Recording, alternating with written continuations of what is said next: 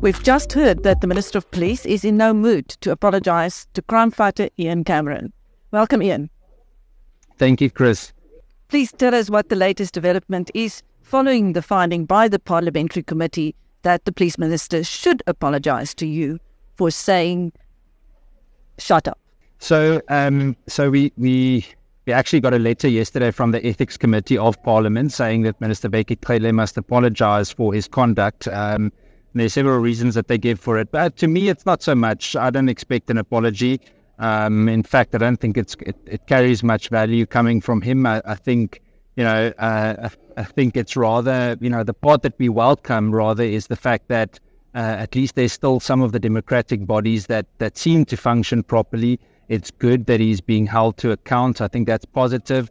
I also think that it's important that he is held to account publicly. So I think those are all positive things. To me, he should be apologizing to the entire country. His time as police minister has been an utter failure. Currently, we have 70 murders per day, 3 per hour, record numbers of violent crime and organized crime. We're now again one of the top 10 countries in terms of organized crime in the world.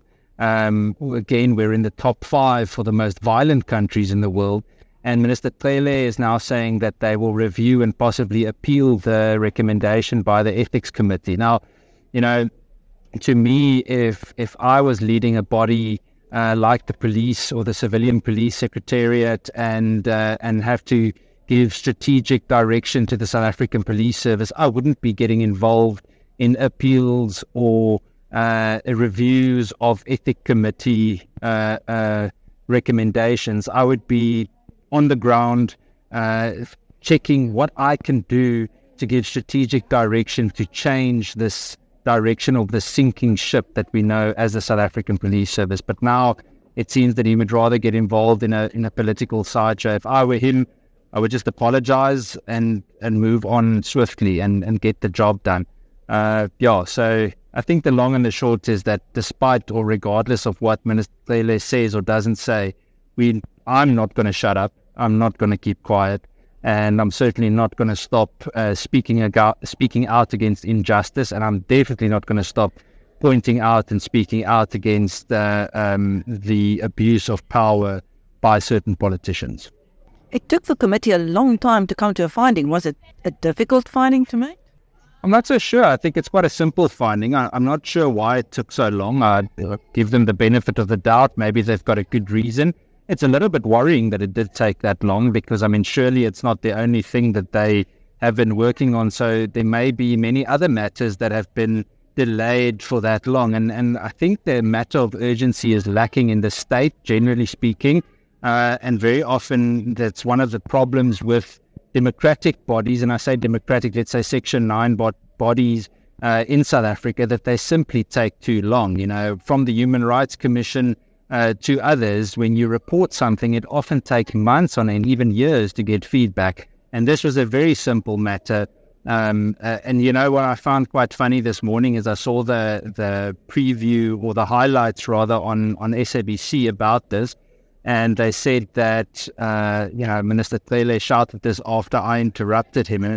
I think there's a general issue too that the right facts aren't always laid out. And with this specific matter, all I did was mention facts during my opportunity to speak. And when he insinuated something about me that I'm not, namely being racist, I stood up and I said, retract your statement. So I think just to give context about the interruption, nevertheless, I think we've won a little bit with this. I think it further exposes the incompetence of Minister Cele.